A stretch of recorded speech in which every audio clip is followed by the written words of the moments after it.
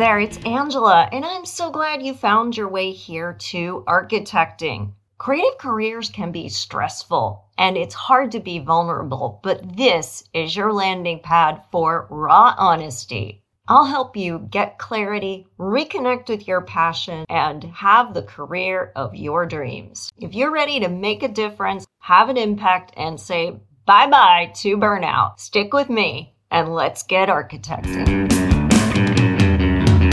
Hey there, bright lights. Welcome to 2024. I am so excited for this year because it is going to be a good one. We've been working so hard over the last few years. If you've been following me and listening to episodes of the podcast, to get clarity, to build a foundation, and this year is when it is going to start paying off in spades. How do I know this? I know this because when we are clear about what we want, when we work on having our boundaries, when we ask for the opportunities that we want, when we network and leverage that network, when we share what we're doing, we start to get more and more opportunities. And this is an exponential kind of thing. It isn't just a steady stream. The more you get, the more you get. Before you think, that's exhausting, I can't sustain it, I want you to check the thermostat. Not of your house, but of your capacity for success. I made this episode just for you to really help you overcome all of the ways you are holding yourself back from really unlocking unlimited success. So I'm going to talk you through some of the ways you sabotage yourself and then guide you through a practice to overcome that once and for all and set some really powerful intentions to make this year the year like none other.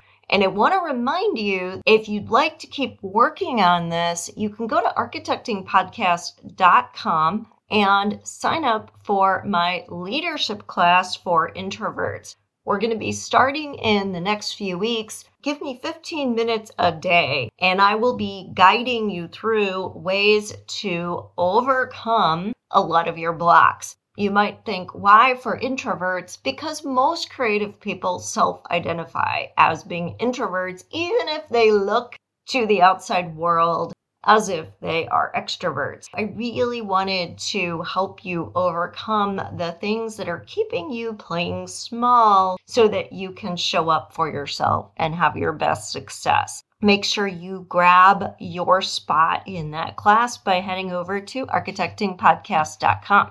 You've heard about the glass ceiling before and this idea that we aspire to things and we can see them, but we can't quite get there. Something's blocking us. Today, I want to challenge you that the biggest thing blocking you is not other people, is not our culture, although those can play a factor, but the single biggest thing is you. Many of us, as much as we say we want success, as much as we would love our dreams to come true, are terrified of what would happen if they actually did. Our normal, our set point for our thermostat is here and now. And when something really good happens and we get that really big win, we love it, but then we want to go back to normal instead of seeing the new win as a form of breaking through into a new normal. And the next win helps us have yet another breakthrough, and so on. Before we go any further, I wanted to thank you for being a listener of this podcast. Many of you have been following me since I started, and we are now officially in season 4. Hard to believe that I've been doing this now for 4 years, over 200 episodes. I do it because I care about helping you be your best self, helping you live your dreams, because when you do that, when you're in joy, you make a difference in the world, and the world needs you to show up strong. I am so committed to giving you the tools and the resources that you need to do that every day. Thank you so much for being part of this audience. So let's move now in how we can make 2024 your best year. Your dreams are not too big, and you're not crazy to want big things.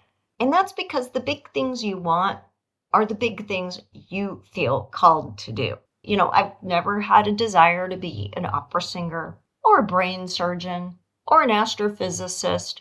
While I think those are really cool careers, I personally have never had any desire to do them. And that's because that's not my calling. It's not what I'm here to do. But I have a huge desire to help people understand how space impacts well-being. I have a huge desire to reach large audiences and help people believe that they're here to do great things, because that's what I'm here to do.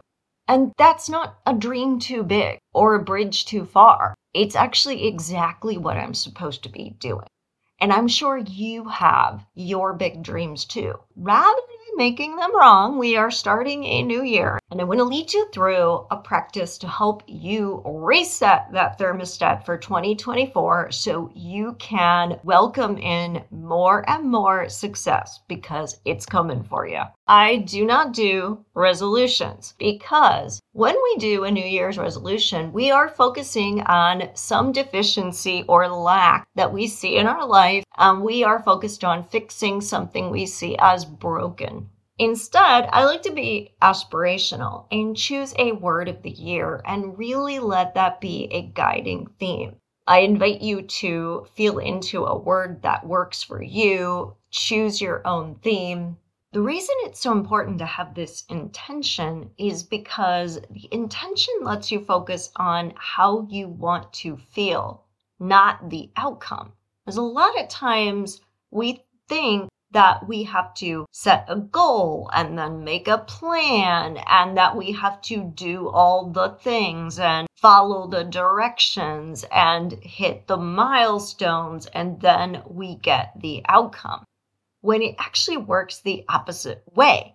When you have the intention and your word for the year reflects that intention, you're focusing on how you want to feel, so you will naturally gravitate towards situations and experiences that bring you that feeling, which will then lead to outcomes that are aligned with that feeling. What's interesting about that is that a lot of the time, getting those outcomes that are aligned with the feeling, which is a true definition of success, doesn't look like what you would have thought you wanted if you were just listing goals. The goals would have reflected what you think you are supposed to want, rather than try to psychoanalyze why you think you want what you want. Let's start from a much more clear and heart-led space, which is how you want to feel. Earlier today, I was on a visioning call with my colleague Megan Mazzocco, who I host the Architects as Healers, Buildings as Medicine show with on Clubhouse.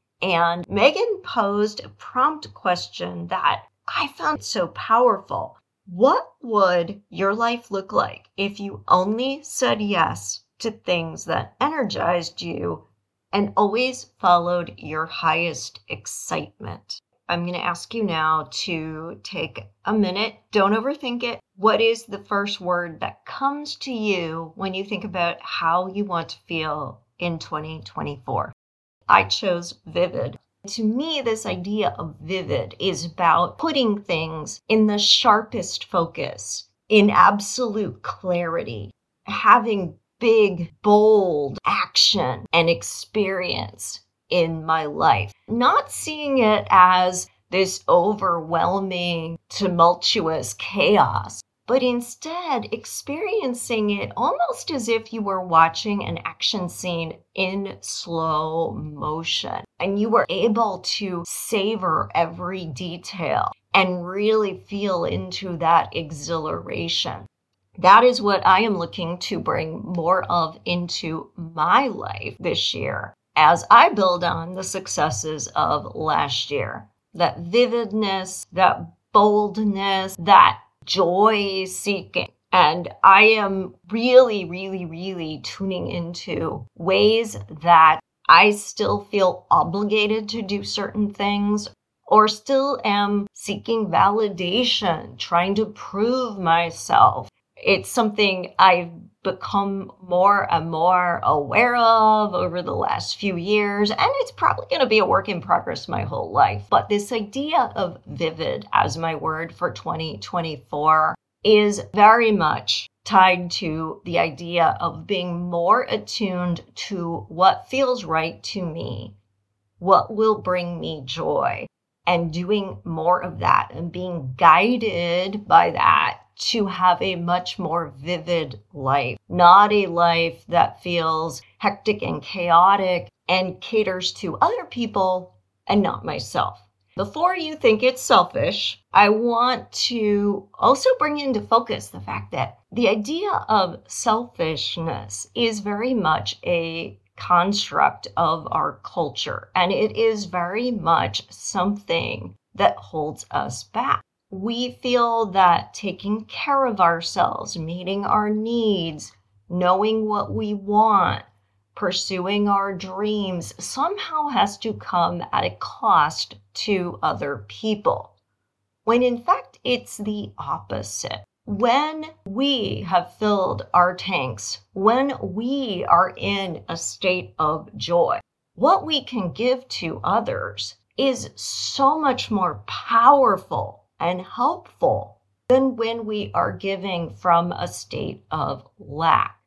When we are giving from a place of feeling we have to do it and we're trudging along, ticking the boxes, versus being in that state of joy and love where what we give to others is freely given, where we're not comparing to others and we're not keeping score. We're happy with who we are and where we are, and we freely choose to give. And so I want to go back to that idea of the thermostat, because that set point that we have, that glass ceiling that we have on our life, we do that. And I see it happen in so many ways. Part of my job at GBBN is to help other people in our firm and in our healthcare market to have their voices be heard. I do a lot of coaching around speaking and publishing, and one of my coworkers in particular has had a lot of success. He has been speaking to rooms that are standing room only at conferences, really hit on a topic that a lot of people find very juicy. He's had articles written about the things he's talking about, and all this is great. And this has been going on now for almost 2 years, and he's had a chance to speak with varying members of his team and the client and the contractor at quite a few different conferences. In looking at what could be on tap as we look at speaker proposals for 2024, he was seeing some topics emerge, but then saying, but I'll let other people talk about this. I don't need to speak again. And I had to stop him and say, no, it's because you've had success that you are the person who most needs to speak. And sure, you can share the stage with others. You can bring on younger members of the team and let them get experience. But never say, I've spoken enough, because clearly people care about what you have to say, and the way you are saying it is resonating. So that's not something that you say, okay, I'm going to declare victory and walk away. This is the very thing you need to do more of because it's been so successful. There's not a limit to that. And that's what you have to feel into. And I could see that he was starting to connect the dots in a different way when I said that, because his initial instinct was to feel that it was selfish, that he was hogging a spotlight or something like that, or maybe had talked too much. So I'd see that he was starting to see it different, but that he still wasn't entirely comfortable claiming this idea that he was a powerful speaker and the topic he was speaking about was something that touched people, that helped people, that mattered to people, and that therefore he needed to keep talking about. If we go to the other end of the spectrum, a person who I am mentoring has been working at a very entry-level job. She's just recently out of school, hasn't been that happy there, has been working on a portfolio and wants advice on putting it together. I've asked her to think about what does she really love. We've gone through exercises and I've tried to explain to her how to frame a resume and a portfolio to showcase what you really love and how that shines through in the experiences you list and the way you talk about projects. The latest iteration of the portfolio looks very much like she's just saying, hey, prospective employer, I'm competent. If you hire me, I can follow instructions and do work for you. How does that make her stand out? How is that helping her align with the right company and the right culture to really grow what she feels called to do? And sure, she's early in her career and she needs to have a wide variety of experiences and needs to get licensed and all of that stuff. But that doesn't preclude her being able to keep growing around the things that are her big dreams and that she feels lit up about. But she's holding herself back. She just can't seem to talk about this work in a way that says anything about who she is and what she loves about each of these projects. What she contributed, that little extra zhuzh that's there because she worked on it, not a different intern.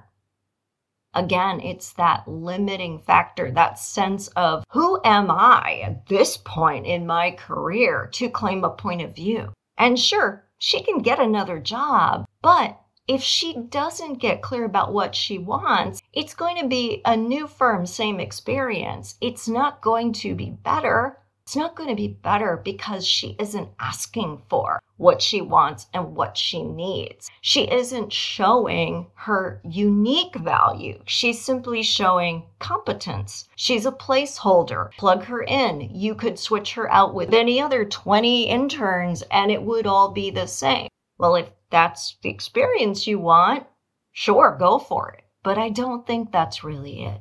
And I don't think that's what most people really want. And I don't think that's what most companies really want when they hire staff. They do want you to contribute. They do want a fit between who you are and what their culture is. They do want to grow together.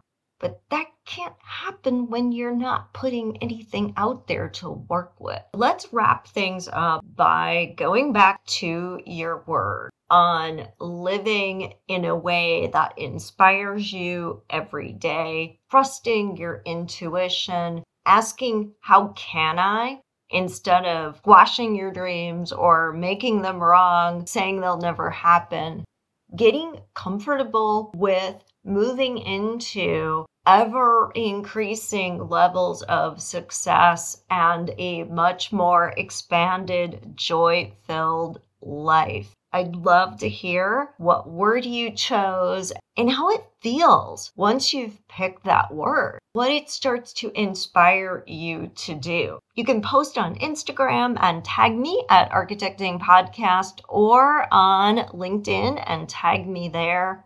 I love hearing from you. And if you love this episode, if it helped you, remember to share it with a friend. That is the best way to help all of us reach our full creative potential because the world needs it. Share it, like, rate, and review where you listen to podcasts. And don't forget to go to my YouTube channel, which is at Architecting Podcast. There you can listen to the podcast, you can see videos from interviews that I've done for episodes, and you can also hear additional content like workshops that I put on, or additional video insights on topics that we explore in the podcast. So make sure you head over to YouTube and subscribe to the Architecting Podcast channel.